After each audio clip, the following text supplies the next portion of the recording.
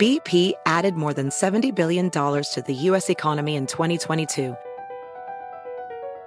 Investments like acquiring America's largest biogas producer, Archaea Energy, and starting up new infrastructure in the Gulf of Mexico. It's and, not or. See what doing both means for energy nationwide at bp.com/investing in America. At Bet365, we don't do ordinary. We believe that every sport should be epic. Every goal, every game, every point, every play. From the moments that are legendary to the ones that fly under the radar. Whether it's a game-winning goal in the final seconds of overtime or a shot on the goal in the first period. Whatever the sport, whatever the moment. It's never ordinary at Bet365. 21 plus only. Must be present in Virginia. If you or someone you know has a gambling problem and wants help, call 1-800-GAMBLER. Terms and conditions apply. Monday night edition of the pod. Golden State has, as expected, rolled through to the NBA Finals with a 129-115 victory over the very shorthanded San Antonio Spurs. So we're going to talk about that a little bit, where this Warriors playoff run ranks historically. And then, more interestingly, we're going to talk about the San Antonio Spurs offseason and also that of the Portland Trailblazers, another Warriors victim as well here. We're brought to you today by Blue Apron. BlueApron.com/capspace is your URL to get your first 3 meals free. This week, they've got curry spice cod and golden raisin chutney, among other delicacies that I'm really looking forward to. And then our friends at SeatGeek. Use that capspace code to get a $20 rebate off your first SeatGeek purchase. Anything stand out to you about this game, Danny? I think actually the most interesting thing to me was the love fest for Manu Ginobili as he finished in fine style. 15 points, 7 assists, 6 of 12 from the field, and got a beautiful send-off from the Spurs faithful as he was taken out with about 2 minutes to go. Chance of one more year and Manu dueling with each other. I think where I'd like to start here is just, what are your favorite memories of Manu Ginobili if in fact this is his last NBA game? I think back to those early years with him, and he was just something so different from what I had seen before, especially considering we talked about this a little bit in the Patreon mailbag, I wasn't super into basketball at that point, and I just found him captivating. And then transitioning from that to actually being able to talk with him, one of my favorite conversations I've ever had with a player was with Manu. We were talking, this was like 2010, 2011, about how to attack a zone defense. And he and I just talked for like 5 minutes. It was, I can't even remember if I had a recorder on, neither of us really cared. And to get that kind of an insight, I was still pretty much a neophyte into basketball, to just talk with one of the smartest guys in the league about how they approached it and what they wanted to do and everything like that was just amazing. It was, to have that experience, having watched him for years, was incredible. Yeah, I never really had a chance to have a conversation with him. Unfortunately, I kept wanting to ask him about the incredible entry passes that he'd been throwing all playoffs to fronted post players, but didn't really get a chance to because they got smashed in the first couple of games or they didn't get smashed in the first game. It was an emotional loss, obviously. So it wasn't really the proper time to have a more lighthearted conversation like that. I think my biggest memory of him is that he, I think, invented the Euro step, which is one of the most, at least on the NBA level, I'm sure there are people doing it in Europe before him, but he was really the first guy who brought that to the NBA. His body control, finishing, his ability off the ball to get steals. Even in this game, he was outstanding as a help defender, coming off guys gapping, helping on penetration. And I actually will remember him most for 2 plays. One was a great play, basically the exclamation point on their 2014 championship, where he dunked all over the Miami Heat at age 37 or whatever he was at the time. And then another one was actually a play that was a negative play where he fouled Dirk Nowitzki, really bad foul, when they were up by 3 at the end of a game 7 in 2006, when they had the best record that year. They looked like they were going to roll. The Dallas was probably the second best team that year during the regular season. And although I guess Detroit was really good that year too. Sorry for the aside, but we got to be accurate here. And that enabled Dallas to tie the game. They ended up losing in overtime of that game 7 at home after they'd come back from a 3-1 deficit. That, but also one of the great Tim Duncan series as well. But it was just his reaction to that and how he handled it in a classy way, and yet like the pain that he was going through. And then another one, of course, would be his Olympic performances which were utterly enraging to me as a U.S. basketball fan at the time, leading the first team that actually won against a team of U.S. pros in the 2002 World Championships. They did not win the gold medal that year. They lost to what was still then called Yugoslavia in the final. And then they did get their gold medal in 2004 in Athens, beating the U.S., I think, twice in that run. And as the leader of just a team that really, I thought, taught Americans how they had to play basketball again. I think that was, and forced USA to start playing small and hire Coach K and Mike D'Antoni and really catch up to the rest of the world instead of just trying to bang it into the post every single time.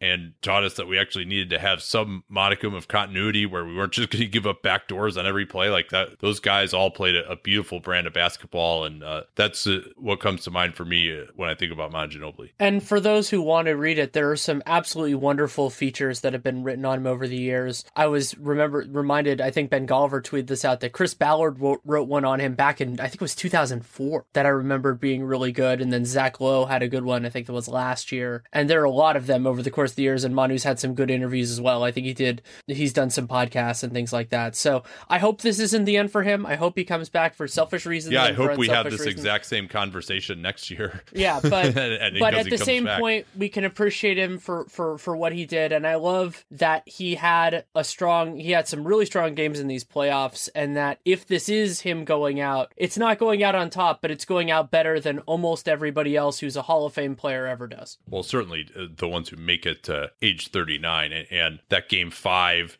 against Houston was outstanding. His game 1, he was spectacular in this series. Game 6, he was great in the Houston series. That block on Harden is one of the more iconic moments of at least his later career. But you could... sure. I mean, it's incredible. Let's get to this game now, but first, a word from our friends at Blue Apron. BlueApron.com/capspace is the code to get your first 3 meals free, and also, of course, let them know that you came from us. If you're not familiar with Blue Apron, it is a food delivery service that pre-portions out every ingredient, really high quality ingredients as well, so you don't get any food waste. And they specifically tell you with very easy to read recipe cards that they actually revamped it in the last couple of months to make them even easier to read as well, exactly how to make this stuff. And I'm not a particularly accomplished cook in the slightest, but I was able to make everything, my girlfriend and I, no problem. It's really awesome to have an excuse to sit down to a home cooked meal, which you don't necessarily have. And at less than $10 per person, I think it's actually cheaper than if you're going to go to a high-end grocery store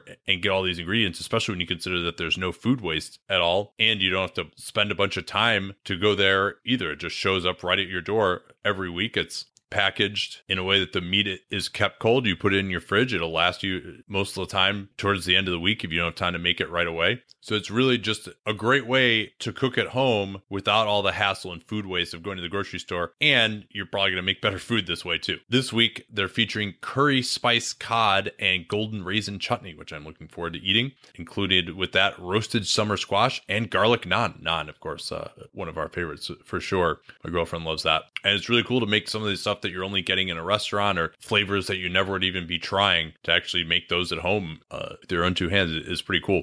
Once again, the way to get started with them, blueapron.com/capspace. Capspace is easy to remember, of course, that URL, because we talk about it all the time in the program, as we will with the Blazers and Spurs coming up here. blueapron.com/capspace. So what say you about this basketball game, and maybe even more broadly at some point this Warriors playoff run? I thought this was one of the relatively few, and I don't mean that as a big criticism, games where Steph Curry and Kevin Durant were both very good offensively in the same game. And I thought it was interesting the way that kind of happened. So Durant, in the first 3 quarters, he scored between 7 and 10 points in all 3 quarters, so he was pretty consistent. And Curry did it more in bursts. In the first quarter, Curry had 13, despite, I think he was 1 of 5 or 1 of 6 from 3. 1 of 6 from 3, yeah. Those were clean looks, so you think about where that could have gone if he had made a couple more of those. There were 1 or 2 possessions where he made, there was the one he made was off of a possession where he'd already missed one, so, you could say, if he made the first one, it'd be different. But that is something the Warriors have been looking for, not only for the whole playoffs, but really for the last second half of the season. So Durant has had some really nice moments in the playoffs at various rounds. Curry has had some too, but to really have it in the same game. And I thought those were the only 2 guys offensively that really stood out for for the Warriors, but that was more than enough against this skeleton crew of Spurs. Yeah, with Parker out, David Lee out, of course, Kawhi Leonard. And they got to the point now where they really were missing Parker. I think Aldridge in particular, who played a mere 22 minutes in this one, had 8 points on 4 of 11. He just could not hit a pick and pop jumper. I mean, that was the thing that I didn't understand about him in this whole series. Is like they had the ability, especially when Golden State was playing traditional centers, to get him open pick and pop jumpers, and he just wasn't able to convert those. It was really should have been over earlier than it was, frankly, for Golden State. I mean, they didn't shoot incredibly well on 3-pointers in the first half. They did go 21 out of 27 on 2-pointers in the first half, including 12 of 12 at the rim. And meanwhile, the Spurs in the first half, in what was an extremely fast-paced game, 55 possessions in the first half alone. The Spurs shot 10 out of 22 at the rim and only 3 out of 15 on mid-range jumpers, which is a titanic amount of mid-range jumpers. And then even on 3-pointers, they had a bunch of open ones and just weren't really able to convert the few that they had.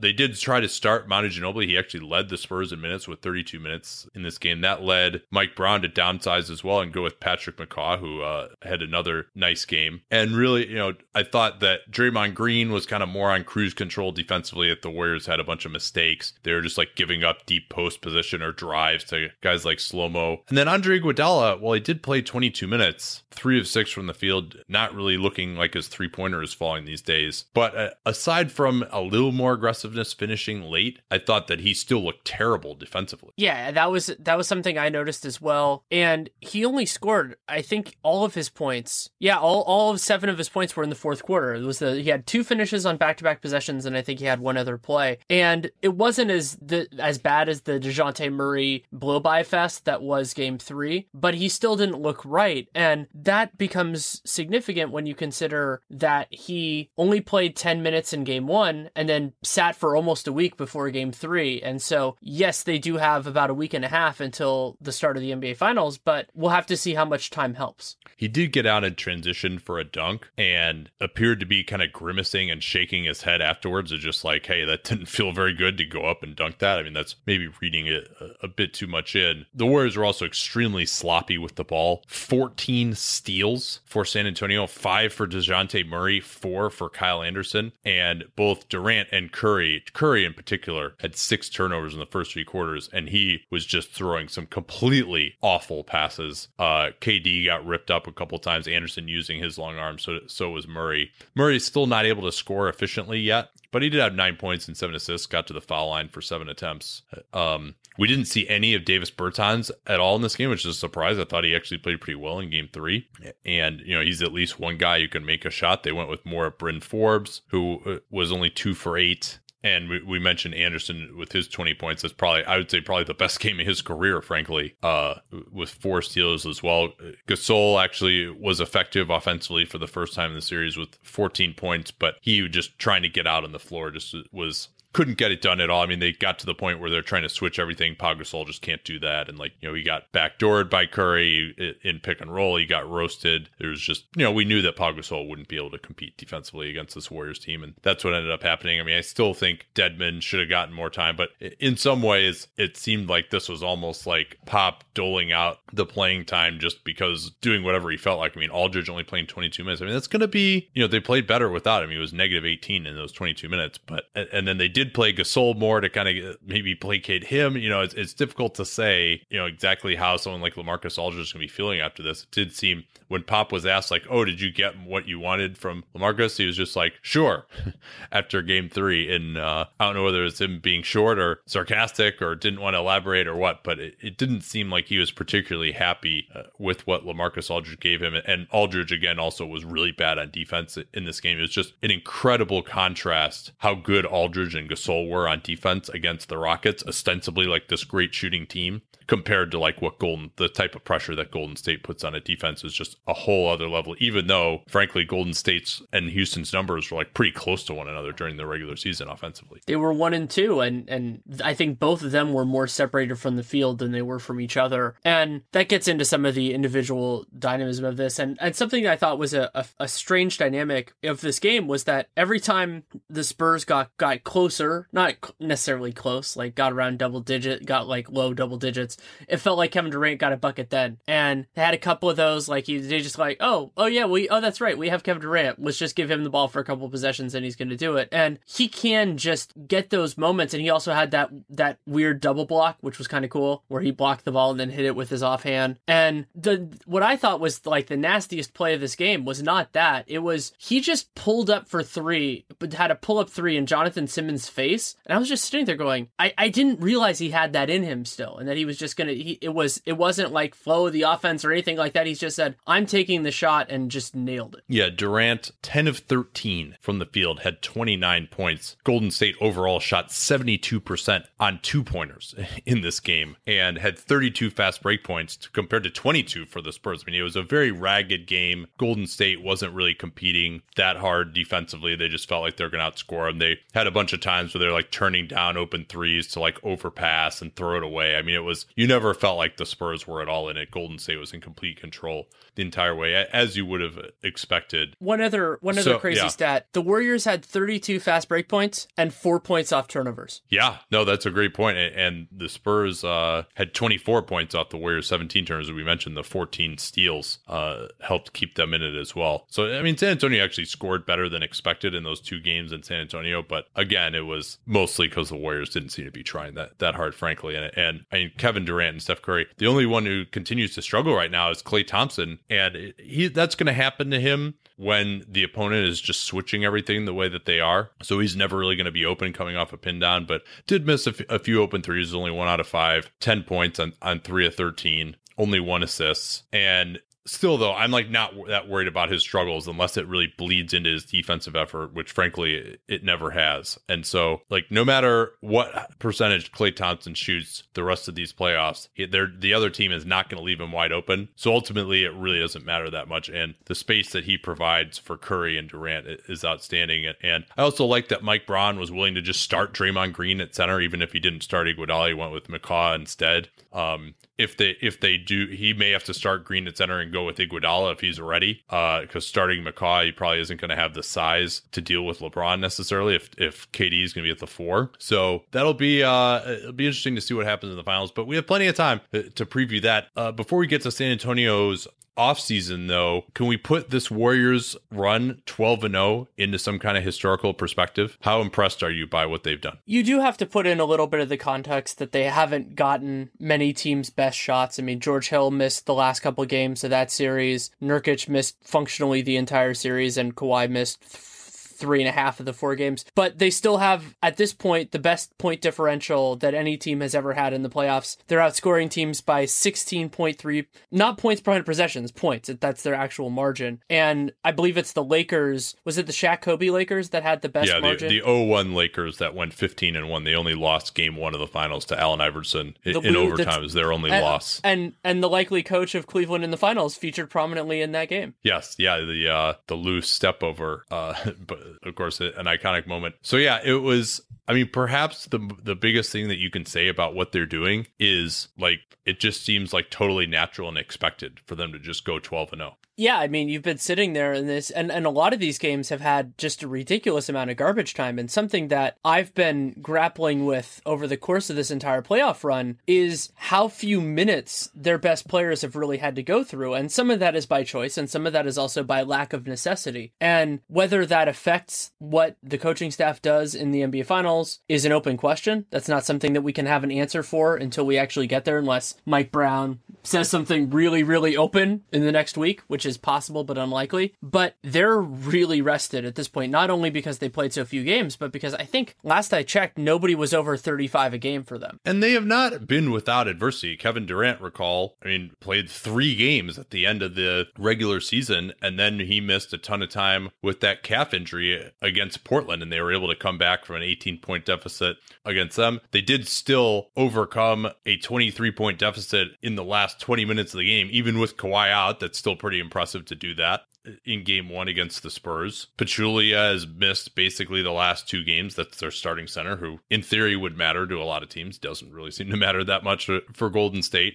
And they've been able to get minutes out of David West and Pachulia and JaVale McGee well enough. Also, they've developed their depth. The whole idea that I never bought into this, by the way, that like their depth was going to be worse than last year. I mean, they're losing like Mo Spates and Leandro Barbosa. They still had their two most important bench guys, Iguodala and Livingston. Azili was a shell by the end of the season, and everyone's like, oh, they lost Bogut. Like, Bogut didn't give them anything in the last half of the year and throughout a lot of the playoffs.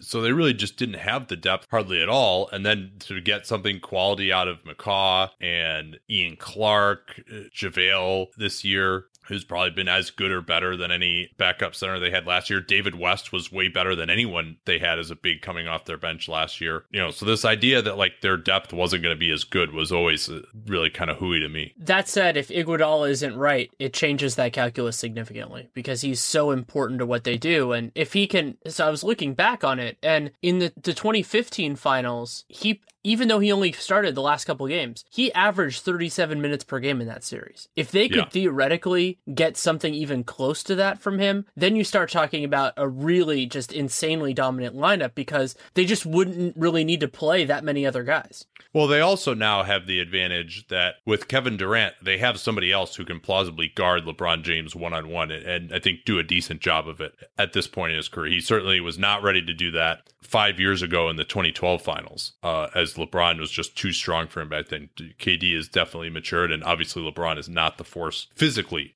that he was back then. But yeah, and so that's whereas Harrison Barnes didn't have a chance against LeBron in these last two finals. So again, we're getting ahead of ourselves here, but this was a great performance from the Warriors, exactly what we expected to see from them. I mean, really the only moment of vulnerability they had, one was going down by 18 in game 3 in Portland without Kevin Durant, and they roared back and won that game comfortably. And then that game 1 against the Spurs. So, I mean, this is looking like the all-time great team that we expected them to be. Let's get to the San Antonio Spurs now and their offseason. I see one of two possible paths for them, but most likely one possible path. Actually, no, I'll say it. There's path one. There's like two main paths and then a sub path within what I think is the most likely path. So we'll get the like big fantasy out of the way first. Let's say they could figure out a way to get Pau Gasol to opt out of his player option or trade him away. He's due about $16 million next year. Let's say that Tony Parker is not going to come back, so they either trade him away and then he just retires, and they give a draft pick to that team to just eat the salary, or he retires and they stretch him the same way they did with Tim Duncan. They move on from Patty Mills and his $6.8 million cap hold. They could get up to $36 million in space, which would be just enough for a max for, say, Chris Paul. I mean, and because there's such a human cost there as well, and if Parker were healthy, there's no way they could attempt this, I don't think. And Gasol, who knows, like maybe he would just opt out and leave, or certainly they can't feel inspired about what he's going to do a year older playing against Golden State again. But Chris Paul, if there was some indication he wanted to come there, then at that point, I would just say, damn the torpedoes, and let's try and sign this guy. That also would mean they'd give up Manu Ginobili's cap hold as well, David Lee, Dwayne Dedmon, who's probably going to leave anyway, like basically all of their free agents. John Simmons, they might be able to keep around in that scenario. And they would obviously be very thin. They would have like no bigs at all. They would just be down to the room exception at that point, unless they could engineer a sign and trade with the Clippers, which might be a possibility too. But so there's been no indication that Chris Paul would want to go there. Not the way we heard these rumblings about LaMarcus wanting to go there. They could also even try to trade LaMarcus, but I still think he's a value contract even after all this. And he's played okay at times when he didn't have to be the number one option every single time against Golden State. That's option number one. I think that is a very low likelihood, though. Option two, which maybe you can expound upon, is they just kind of keep everyone around. They keep Patty Mills' cap hold. But then to me, the question is, do you want to go all in, signing multi-year contracts for the MLE and the BAE, which is $8 million and $4 million apiece? Or do you want to just try to cobble together something for next year and then really have at it in 2018 free agency, when they could have, depending on what happens with Aldridge and Danny Green, as much as $70 million in cap space to add around Kawhi Leonard? A lot of it will also depend on opportunity. So we talked about that with Chris Paul. I would say the other guy that you consider path one would be Gordon Hayward. I think Hayward would be a fascinating fit with Kawhi. They could do some different stuff there, but I don't think he's going to go there. That's another, just a throwaway, but I want to mention it it, so it's there. San Antonio, partially because they cleared the decks for one season before and all those guys signed similar structured contracts, except for Kawhi, their books for 2018-19 are ridiculously clean. LaMarcus has a $22 million option. That is not so rich that you would expect that he will pick it up, especially when you consider the future years part of it. You know, maybe he doesn't get that much per season at that point, but he could get a lot more security. He can pick his team, all that sort of stuff. Danny Green also has a player option for $10 million that I would expect him to decline. Whether that means he leaves or not is another question entirely. And then they basically, other than Kawhi, don't really have any other money on their books. Like Kyle Anderson has a cap hold. They could keep him or not. Bertans has this low cap hold. Bryn Forbes, DeJounte Murray's still on his cheap deal. Their draft picks this year will be on their cheap deals. So they could really go after it at that point. The other element of this, and I'm intrigued by the idea that you brought up about the mid-level exception and the biannual, because of this, 70 million or so is so much money that I think RC Buford and Pop can approach it where if they get somebody they're happy with at that price, and this could even apply to Patty Mills, you're probably not going to use 70 million productively anyway. Like that's just so much, even in today's money, that's so much money to use that maybe you just say, okay, we're not going to do any bad contracts. You know, we're not going to throw this 8 million at some guy who sucks. But if we're happy with the player, either A, we can keep them at that contract, or B, they're probably going to pass the Nene test, so we can just move them or do something else, you know, kind of like what happened with Boris Diaw. Maybe you make that happen if you have to. And I think that's really the path. The path is no bad contracts, use that money, maybe split up that mid-level exception if they want to, try to get a couple of guys, and do the best they can. And that could work out well as kind of a best of both worlds. And they also have these intriguing young players on their team. I mean, DeJounte Murray, can give him some playing time, figure out what the heck you have in him. Bertans, he has another year. That could be fun to as a backup for maybe, that sort of thing. And then just whatever guys want to be a part of the Spurs, you know, whoever the next David West is and all that type of stuff, you go for those guys. And if you can get them on a discounted price for that second year, I think you go for it, and you go for it hard, because if you can get them on a cheap value contract or a low cap hold, that would be fantastic. Yeah, that might be an interesting approach as kind of a hybrid there, but you're risking it if that's your big. So the 2018 free agency, DeMarcus Cousins, Derek Favors, DeAndre Jordan would be some bigs that they might look at. Paul George, of course, looking like he's going to be a free agent almost certainly. He will be a free agent that offseason. Carmelo Anthony could be a free agent. Avery Bradley, Robert Covington, if he can't come to an agreement with Philly. And then you're really, you know, beyond that, there's nobody who's going to make like some enormous difference for you. Russell Westbrook potentially, but doesn't exactly seem like he'll be coming to San Antonio. Isaiah Thomas, maybe another one, but at 29 doesn't seem like the type of guy they would go for. So maybe they're just more thinking, hey, we can rebuild with just a more modern type of team that can compete with Golden State, and just the fact that Golden State will be a year older. You know, I mean, I personally, even with Leonard, I know they were up 23 in game one, but I don't think ultimately they could have scored well enough on this Golden State team. I think even if they win game one, they probably lose the series in 6. And I don't think that Pop is necessarily under any illusions that they're that close to Golden State, just based on some of the comments that he's made. So I'm all for just trying to keep that flexibility. And that brings us into, you know, what does this team need? And specifically, what does this team need to compete with the Golden State Warriors? I think they need somebody who can be a versatile big man for them. Ideally, that can fit with Kawhi Leonard playing the 4. And that is a two-way thing. You need somebody who can switch defensively, and ideally who can create offensive value in some form. I think it's okay if it's as a role man.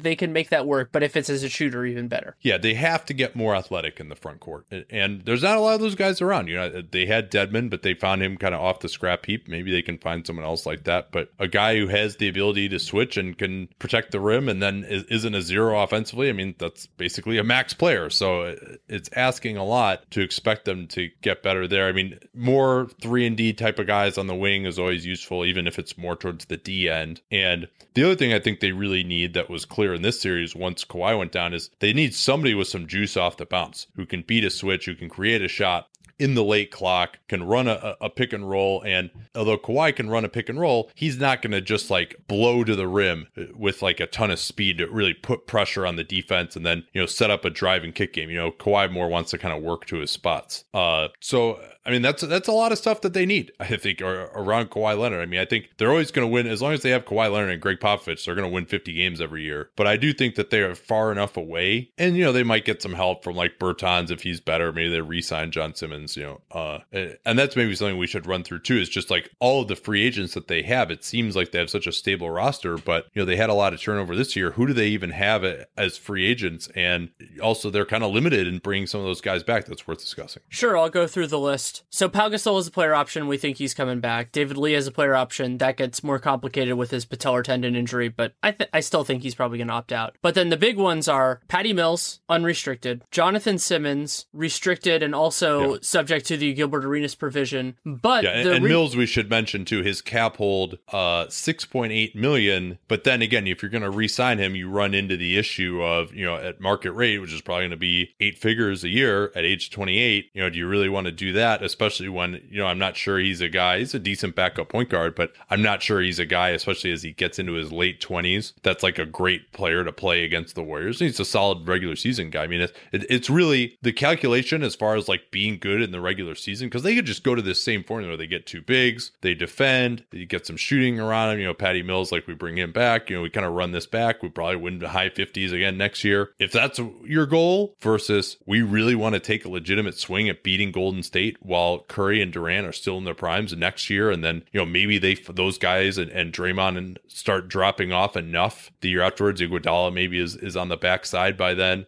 Those are really 2 different goals, and I think you're going to operate almost totally differently depending on which of those 2 you're going to pursue. It's a great point, and another thing to consider along that line is while he's not a free agent this year, Danny Green turns 30 this summer. Right. And they don't really have that many other, you talked about the idea of 3-and-D guys. You're probably looking for somebody to replace Danny Green, even if maybe you keep him on roster. His cap hold isn't going to be that big. But if you're trying to compete for a championship, he might reach the point where that's not what you want. Yeah, I mean, I think he'll still, defense, he's not going to have like the same elevation he does protecting the rim now, which is obviously a great skill he has. But I think in terms of his strength, moving his feet, hitting open jumpers, he'll be able to maintain that, into his early 30s. But again, do you want to sign him to his next contract after next year? That's a question.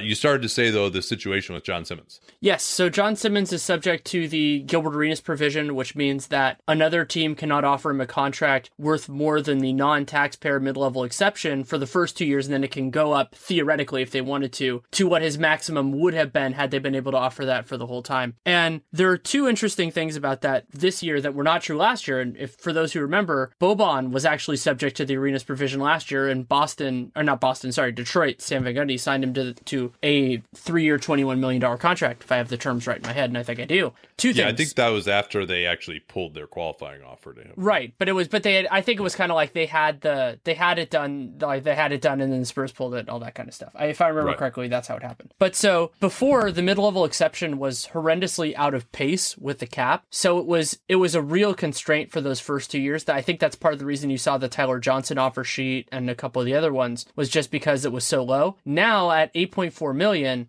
that's not that far off of what Jonathan Simmons could get in the open market anyway. So you don't have to do as much of the backloading. And also, finally, they made the system more favorable to the matching team, that they can choose which structure they use, whether they want to use their own, which is the actual salary, or they can use the average salary, which is kind of what might end up screwing the Heat because they did not have that option for Tyler Johnson. So the Spurs can kind of play that both ways depending on what kind of offer sheet Simmons gets. Yeah, and I could see him, a 3-year, $24 million offer sheet. I could see something like that. I'm not sure whether the Spurs would match that or not, frankly. I mean, they do. If they were trying to use a ton of cap space this year, you probably do match that because his cap hold is tiny. It's only $1.6 million. If you're a restricted free agent who doesn't meet the starter criteria of, that's getting too far. We don't need to bother with that. But basically, his cap hold is the minimum plus $200,000, which is nothing. And then they would have early bird rights on him. They could pay him up to the middle exception to start. But it looks like they're probably not going to try and use cap space. They would just maybe use their exceptions this year, and in which case maybe it becomes cost prohibitive to bring him back. But they need some more wings. They don't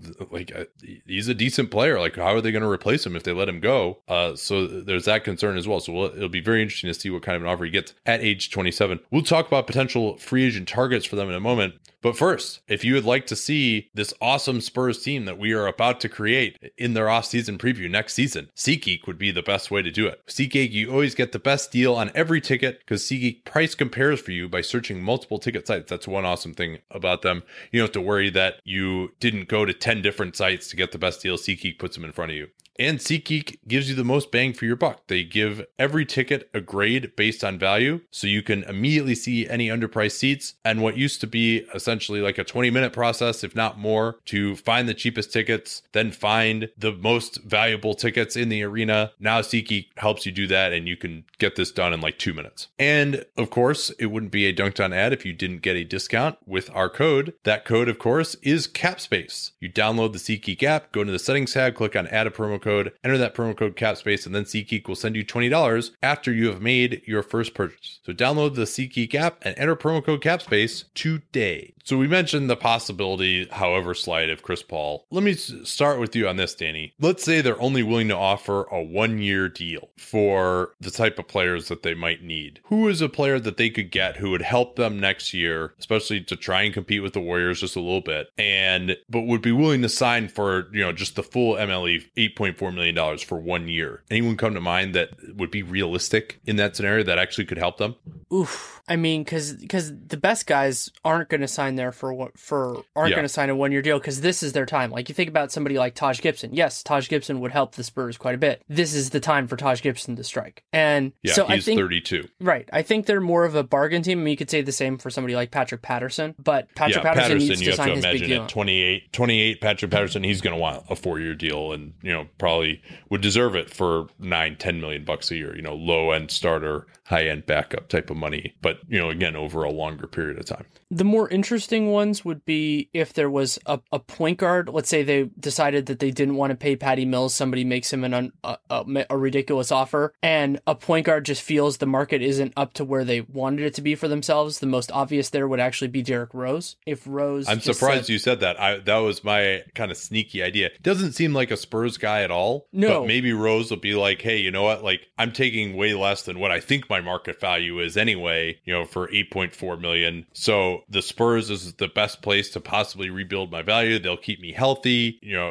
I can run some pick and pops with LaMarcus and Pau Gasol if he's still around. They had a nice chemistry back when they were both on the Bulls. And I can like rehab my image a little bit and then get back onto the market and get the enormous deal that will be waiting for me if I play better next year. I think he will have there's one other guy who could do it too, which is Darren Collison. Let me finish on him too. Yeah, sure. Because Collison, I think will actually be more interested in a multi-year deal. Like Collison, I see him, he's 29. He's going to want to go for, he would be the 4-year deal for the mid-level exception. Whereas Rose, he thinks, all right, my value is kind of at an nadir right now. I don't want to lock in for that long. I want to do a prove it deal so that I can get a much bigger deal, thinking that that's realistic. I don't think it is, but he'll probably think that it is. And so San Antonio is the best way to do it. I think he'll probably have 1-year deal offers for more than that. But because he's made so much money already in his career, I think he might decide, hey, I'm going to make an investment in my future by taking less, but going somewhere where, and I think he could actually help them. And I think Pop would get him to play some more defense, and just with better players around him, maybe Rose can become a better finisher. And I'm not saying, you're getting a 1 year, $8 million deal. You're not getting a star there, but just to have somebody who can put pressure on the rim, get out on the break as well. They have really nobody on this team who can push the ball in transition anymore either. I think that actually would really help them a lot. Another guy that I think is a possibility, not a probability, would be Tyreke Evans. Evans could kind of slide into that Manu role of being a catalyst on the second unit that could work reasonably well for them, especially considering a lot of the other point guards are just uninspiring, and so you could play Tyreke at the 2 and maybe get more of a shooter, or play him with DeJounte Murray, something like that, and let them both have the ball in their hands sometimes. Yeah, one thing that I'm coming to the conclusion on is that we think a lot of these guys, Rose, Tyreke Evans, there really are not that many guys on this market who can do anything off the dribble and really create, other than just, those high-end point guard guys. But even like backup point guards, they don't have many of those who can do anything off the dribble. It's really like Evans, Rose. Who else is there who's really just like a scorer who can really attack the rim off the dribble? Even if he does have some other limitations, there's not much out there. Maybe like Ty Lawson, he's not really a scorer, but he can at least get into the lane. Not a lot of guys who can do much off the dribble available in this market. So maybe those guys will end up doing better than we think they will. Time to shine, Rodney Stuckey. Time to shine. What if Dwayne Wade declined his player option? I mean, it seems like he would never go anywhere besides Chicago or Miami. And he would obviously have to take way less to go to San Antonio. And you think if you were going to do that, he'd probably just go to Cleveland. But and he'd take way less and he wouldn't start for them. So, I mean, to me, if you're going to do that, because I don't think you bench Danny Green to play Dwayne Wade for a year. I mean, they could just play Wade at the 2 and Green at the 3 and Kawhi at the 4. But no, they would never do that. We're just fantasizing here. Let's stop doing that because it's unrealistic. And then, I think when you're talking about if you're going to spend money on longer than a 1-year deal, to me, then you need to get into guys who could plausibly still be good in 2018 and beyond, to really help with this next push in the latter part of Kawhi's prime, where they hopefully can kind of reload a little bit. And I'm not really sure who comes to mind there. I mean, maybe like a Ben McLemore type. Maybe Ben McLemore could be like the new Danny Green, a guy who can get his jumper off, can't dribble at all, and, has some decent defensive tools. He's the type of guy I think could look good there. Maybe like Reggie Bullock is someone else that they could look at in that mode. But again, their resources are pretty limited as well. If they had a little more money, I might say like Joe Ingles would be a good fit for them. But I think Joe will probably take a little bit more than what they have to offer. And he's already 29 as well. So, I mean, that's the problem when you're trying to get guys in free agency is all those guys are old or they're restricted. And I do think that there will inevitably be guys who kind of strike out in the early stages, in San Antonio, if they're going for this more patient approach, would be a great place to be. But it's really hard to predict who that's going to be and all that. So you just kind of say, oh, well, they'll be in the market for whoever that is. I'm sure KP would be yelling Willie Reed or something like that, and that's certainly a possibility. There are players kind of on the margins that could be compelling with them, but everybody's going to go after the big money. And the point guard position is probably the best example of this, because like Derrick Rose is fascinating because he's a good player. We talked about how he was starter level, low starter level, but around that level for most of the year. But the problem is he is he's sixth. So there's 6 guys unambiguously ahead of him on the point guard list, and then it gets a little bit dicey after that. That's just a lot of personnel to go through and timing. That a team like the Pelicans or whoever else, they're going to be talking to Drew Holiday and all these other guys, and then maybe if their spot opens up, if Drew leaves and something else, then they'd be looking for Rose. But that's later on in the process, and a lot of the money will have dried up by that point. Few other names for you: Omri Caspi, Jonas Jerebko, basically all of these combo forward type of guys that we've been talking about for every other team that we like. Cephalosha, I think I mentioned him already. Like, he's maybe the type of guy who could fall into a 1-year, $8 million deal. Maybe you could get Jerebko for the BAE for a year or two, and on a $4 million a year deal, maybe he'd be okay for them. I think that's about all I have on those. They do have a potential rookie extension upcoming for Kyle Anderson, slow-mo, but I highly doubt that they would do that just because they're going to try and use 2018 space, and I don't know that he's shown enough to really be worthy of much of an extension anyway. Got one other name for you here, Danny. Go ahead. I have one too. James Michael McAdoo,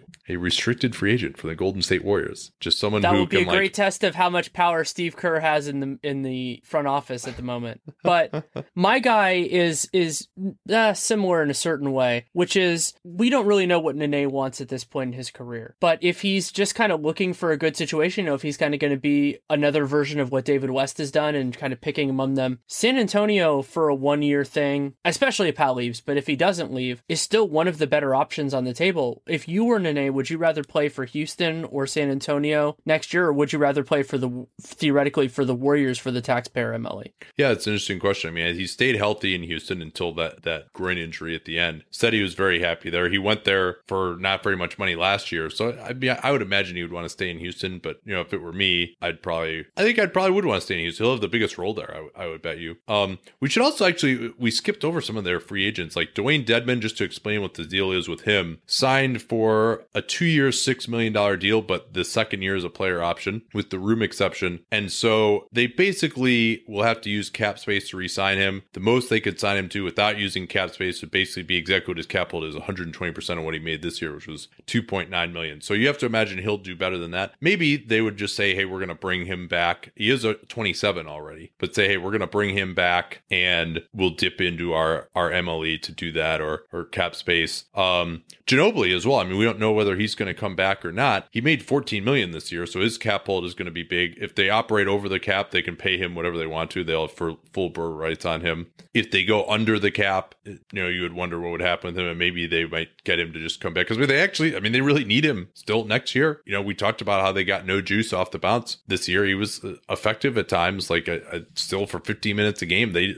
absolutely could use what he could bring, and obviously is a great leader and mentor on the team as well. And you mentioned D. Lee as well. I mean, I could see him opting out. Maybe he'll just return for just a slight raise off of his minimum contract this year. Don't see him getting like a ton elsewhere. And then they will have the number 29 and 59 picks, and they still have Nikola Milutinov, their 2015 Euro stash. I haven't heard a single thing about him since then. There was talk that he was basically drafted just so because he would stay in Europe that season. So who knows whether he's going to come over. My assumption right now is that he's not going to come over. We haven't heard anything about that being imminent, or that he's playing well there or anything like that. No, I was just looking it up and couldn't find. I looked briefly for his stats. He was on Olympiakos.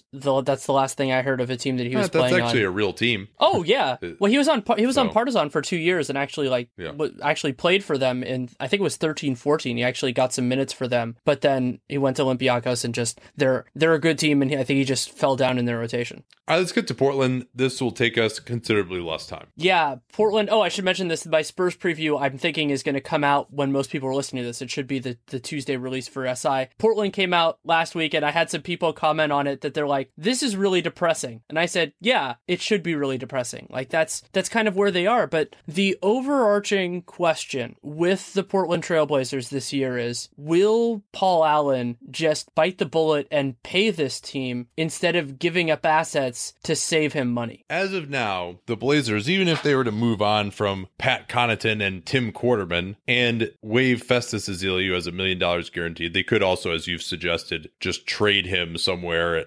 That will just take on that $1 million and eat it to save some luxury tax money and give up a small asset for that. They will be $36 million over the cap. That would make them $17 million over the tax, and that would give them a team salary plus tax of $170 million, which would be the second highest payroll in NBA history for a team that, if we're lucky, maybe could win 50 games next year. If we're lucky, maybe could start sniffing around the top 4 seeds in the West. And that's assuming that Nurkic continues to play really well and CJ and Dame take a step forward. So you have to imagine that they're going to need to dump something, because then they also, you have to remember, have an extension coming next summer for Jusuf Nurkic. So at some point between now and next year, they're going to need to dump some of their bloated contracts, and 3 in particular stand out. Myers Leonard, due $30 million over the next 3 years.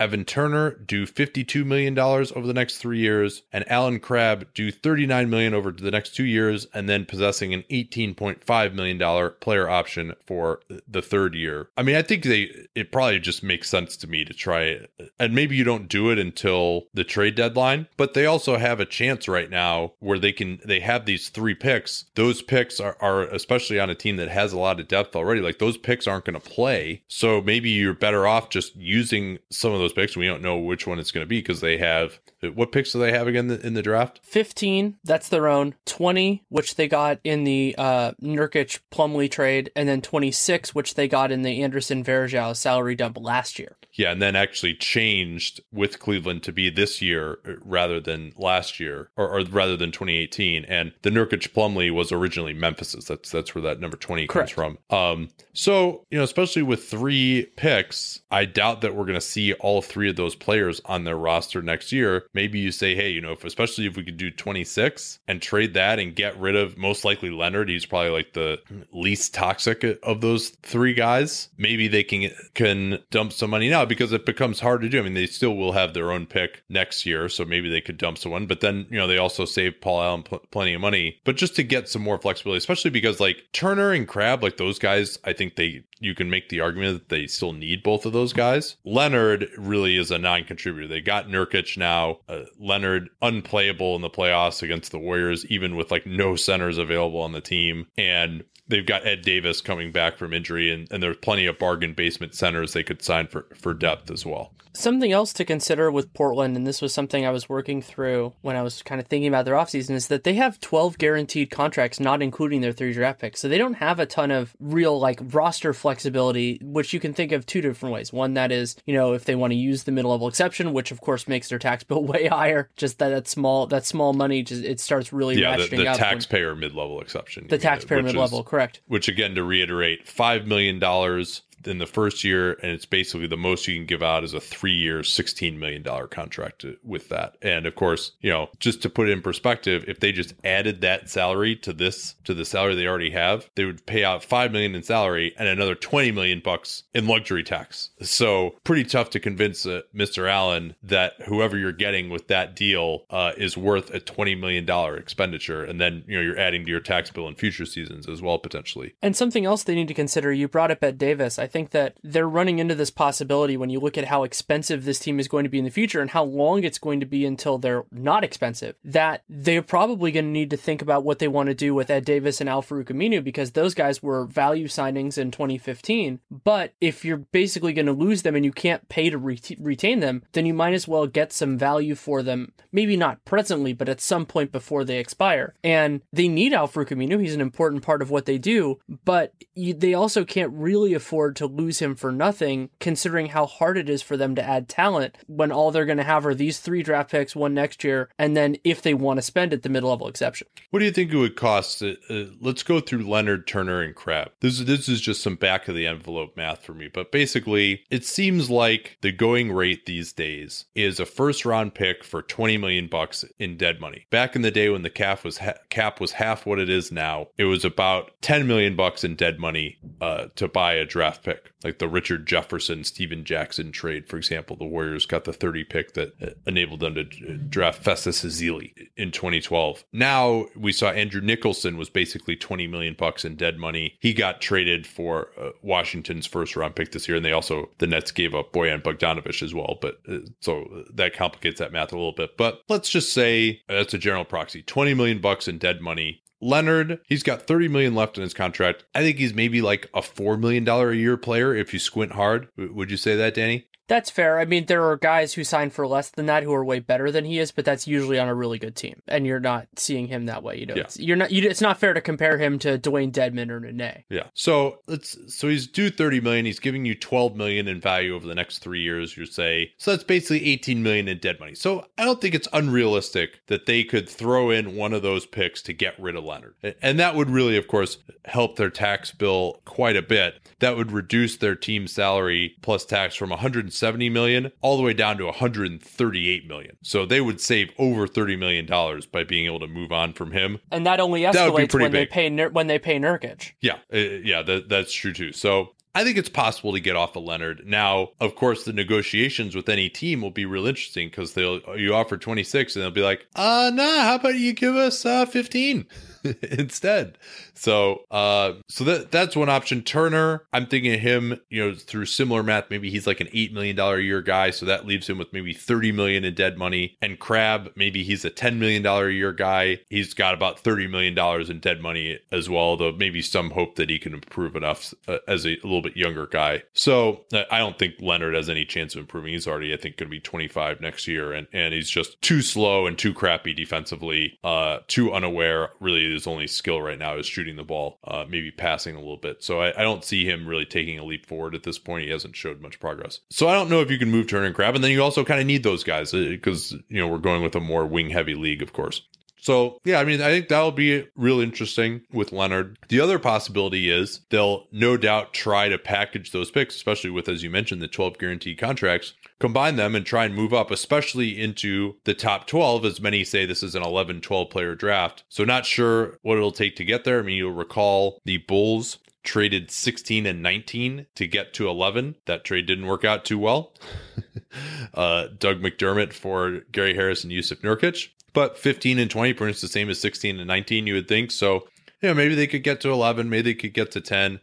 When Minnesota had 14 and 21, or I'm sorry, the Jazz had 14 and 21, they were able to move up to number 9 to select Trey Burke. Minnesota ended up drafting Gorgui Dieng and Shabazz Muhammad. So I'm not sure even that moving up to like 9 or 11 or something with those 2 picks, the history of that doesn't work out that well. And I'm not thinking that, because it's like, oh, it's the lottery, it's the top 10. Like, it seems a lot sexier. Another pick, one like that, I think New Jersey traded 3 picks, which are like, 16, 22, and 23 for number 7, which became Eddie Griffin, the late Eddie Griffin. And then they got like Richard Jefferson and maybe like Jason Collins and like Brandon Armstrong, who was, I want to say like this lefty shooter from Pepperdine. Anyway, now that I'm scraping like the bottom of the barrel here, but that's kind of what you can hope. And it doesn't seem like those trades usually work out very well. I mean, unless you're getting into like the top 5, or they just have one guy that they've identified who falls or something. I'm not sure I would advocate doing that. So ideally, if you could just make your picks at 15 and 20, use 26 to get off of Leonard, and then, maybe just kind of call it an off season at that point. Another just massive question that the Kings will, or sorry, not the Kings, that foreshadows where I was going with this, that the Blazers will be at the forefront of is how comfortable are teams giving up cap space for 3 years? Because that's something different. Like in some ways, Leonard having that $30 million over 2 years would be more palatable for a team like Brooklyn, let's say, where Brooklyn, they know they're pretty much going to suck the next 2 years. And so at least then they could come out of it clean. That would be better for them to a point. But at the same juncture, the stretch provision is so useful because you can really push out that last year. So I think that whatever team, if we're valuing this correctly, whatever team kind of moves first and says, hey, we're not doing anything with our cap, will benefit. And so like, yeah, I think that a team would ask for probably for 20 as the minimum for Leonard, whether that would work or not. And the team that I think it makes the most sense for, even though they have 1 million centers right now, is Sacramento.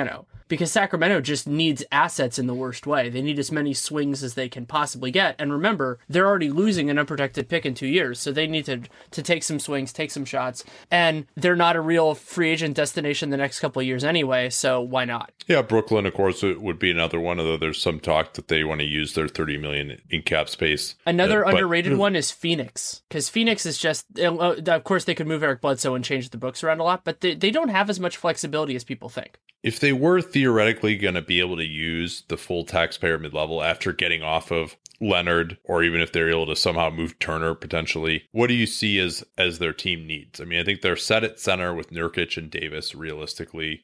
They got CJ, I mean, maybe like one more backup point guard. They still got Shabazz Napier. You could see them also just trading away Shabazz Napier as well, who's due $2.3 million, maybe just as a salary dump. To save some money and maybe open up the ability to go out into free agency with even just a smaller contract. So that might be something they consider. Maybe they move on from Jake Layman as well, who's due $1.3 million guaranteed. Pat Connaughton, by the way, and Tim Quarterman, both at the minimum. Connaughton guarantee date of July 25th, so they'll know easily whether they have done better. He hasn't really shown me anything at all. I've watched plenty of Blazers garbage time, unfortunately, living on the West Coast. And then Tim Quarterman as well, his guarantee date isn't until the league-wide cut-down date of January 10th. So you have to imagine that Quarterman will just be brought to camp and they'll just see whether he can make the team or not. But anyway, yeah, what do you see as their needs? I mean, I guess just more wings, like someone who can play some defense on the wing. And we say that for every team, but especially because they've now lost to the Warriors 2 years in a row in the playoffs and just having a prayer of defending them. I also would like to see them get better at the 4, like a real, if they could get a true 4 in that way, that would really help. But the problem is even those guys, like the ones that are worth playing in a playoff series, aren't going to come cheap. It's not like they can just... They still have Noah Vonleh, too. You could also see them maybe trying to clear some space off with Vonleh if anyone values him. I was going to mention Vonleh also because he's a potentially interesting extension candidate, not because he's so good, but because he is in this spot where they can come at this from a position of leverage, which is basically, hey, you have a higher cap hold than you're going to be worth, but we can, we can basically basically say, we'll let you go. It's not a big deal. Like, we can do that. But if you want to come to a very team favorable deal just to have some security, sure, we could do that. I could see that as a possibility for them or for another team. Vonleh had some moments actually down the end of the year with his ability to switch. Never going to really be a rim protector. Good rebounder. Perhaps we've been waiting for his stroke to become projectable and actually project into being something. He'll take threes, but he's not really a huge threat there. Also is just completely unplayable against Golden State due to his lack of IQ and switching, being able to switch out on the floor the way they do. You know, if you're playing against a team like the Jazz, he actually was very effective in a late season game against them. So maybe you just try to trade him at this point, or you say, you know, we think he can play some backup center for us. They even started some at the 4 as well. But, you know, I'm not as high on him, but you run the risk again, especially after you play against the Warriors in a playoff series of just like, oh man, this guy can't play against the greatest team of all time. Like, we got to get rid of him. Whereas, you know, he can actually be effective over the course of a normal regular season. And the other element of this is kind of if there is a trade market for Ed Davis, then what they could do is use one of their remaining picks on a center who then becomes a cost-controlled, ideally can be Nurkic's backup for part of the rookie scale, but you don't have to throw them in the fire the first year. So maybe you go with Vonleh, using him as a bridge, and the reason you keep Vonleh instead of Davis is just because you can get less for him. Last thing, Nurkic, his extension, he'll be extension eligible on July 1st. I mean, they have to keep him, but, you know, it's still not the greatest center market. Nurkic had an interesting year with Portland. Obviously, they started doing well. He had a very high block rate, over 5% with them, 26% usage, but only 54% true shooting still, even though he's getting set up a ton, because he still goes to like this crazy number of post-ups, or he gets offensive rebounds and can't put him back. He was good on the offensive glass as well. So it seems like he's never going to be a guy who's like incredibly efficient, but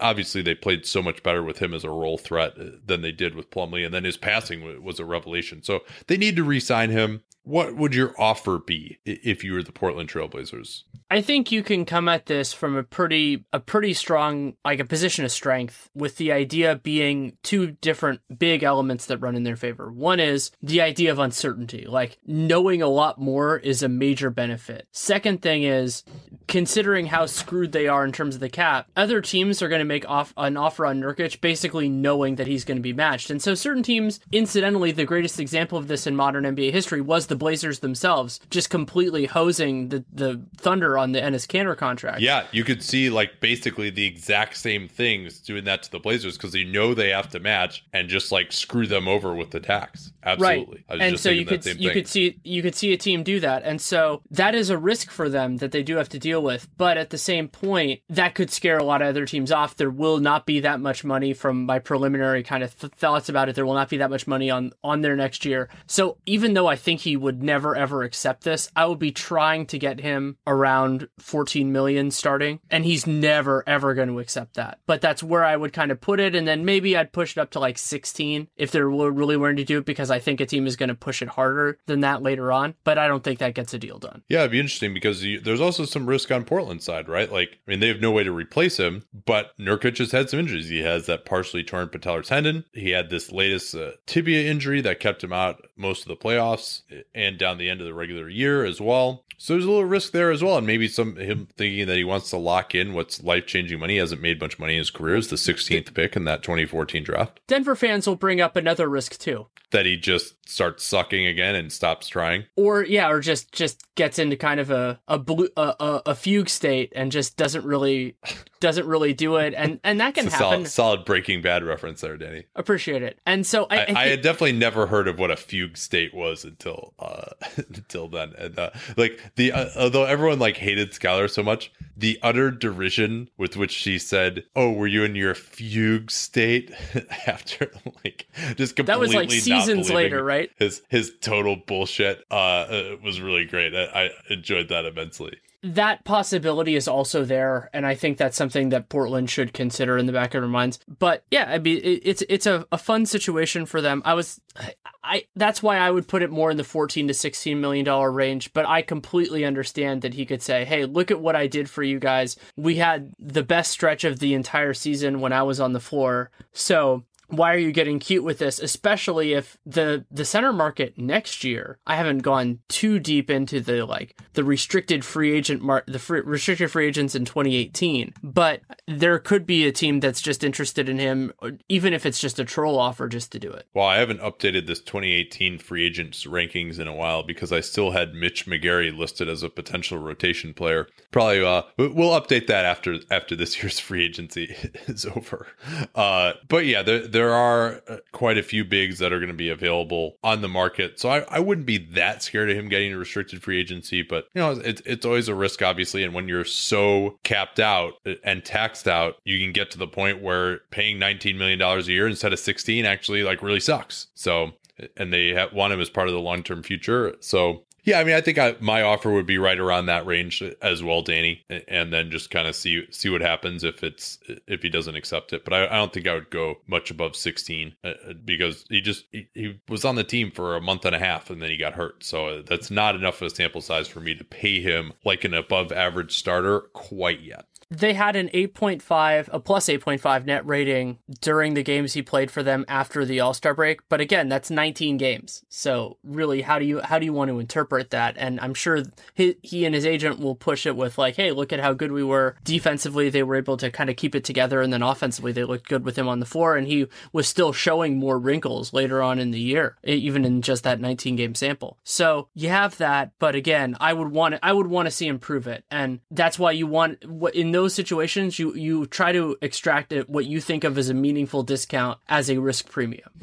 All right, I think we're done here. Thank you so much for listening. Of course, if you want to support us and our endeavors, including the Twitter NBA show, which we'll be doing tomorrow night for Game 4 of Boston and Cleveland, Patreon.com/Duncan LaRue is the way to do that, where we offer additional mailbag podcasts. I'm going to put up my salary sheets that I used to prepare for this today as well. You got anything to plug before we go? I don't know it formally, but I believe that the Spurs offseason preview will be going up on Tuesday for SI, and then I think it was Oklahoma City that came out today, which is, we talked about it already on Dunked On, and that's going to be just a fascinating offseason. All right, talk to y'all next time. Thanks so much for listening.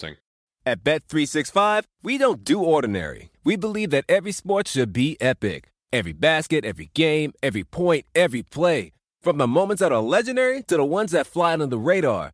Whether it's a three-pointer at the buzzer to tie the game or a player that goes 2 for 2 at the foul line. Whatever the sport, whatever the moment. It's never ordinary at Bet365. 21 plus only. Must be present in Virginia. If you or someone you know has a gambling problem and wants help, call 1-800-GAMBLER. Terms and conditions apply.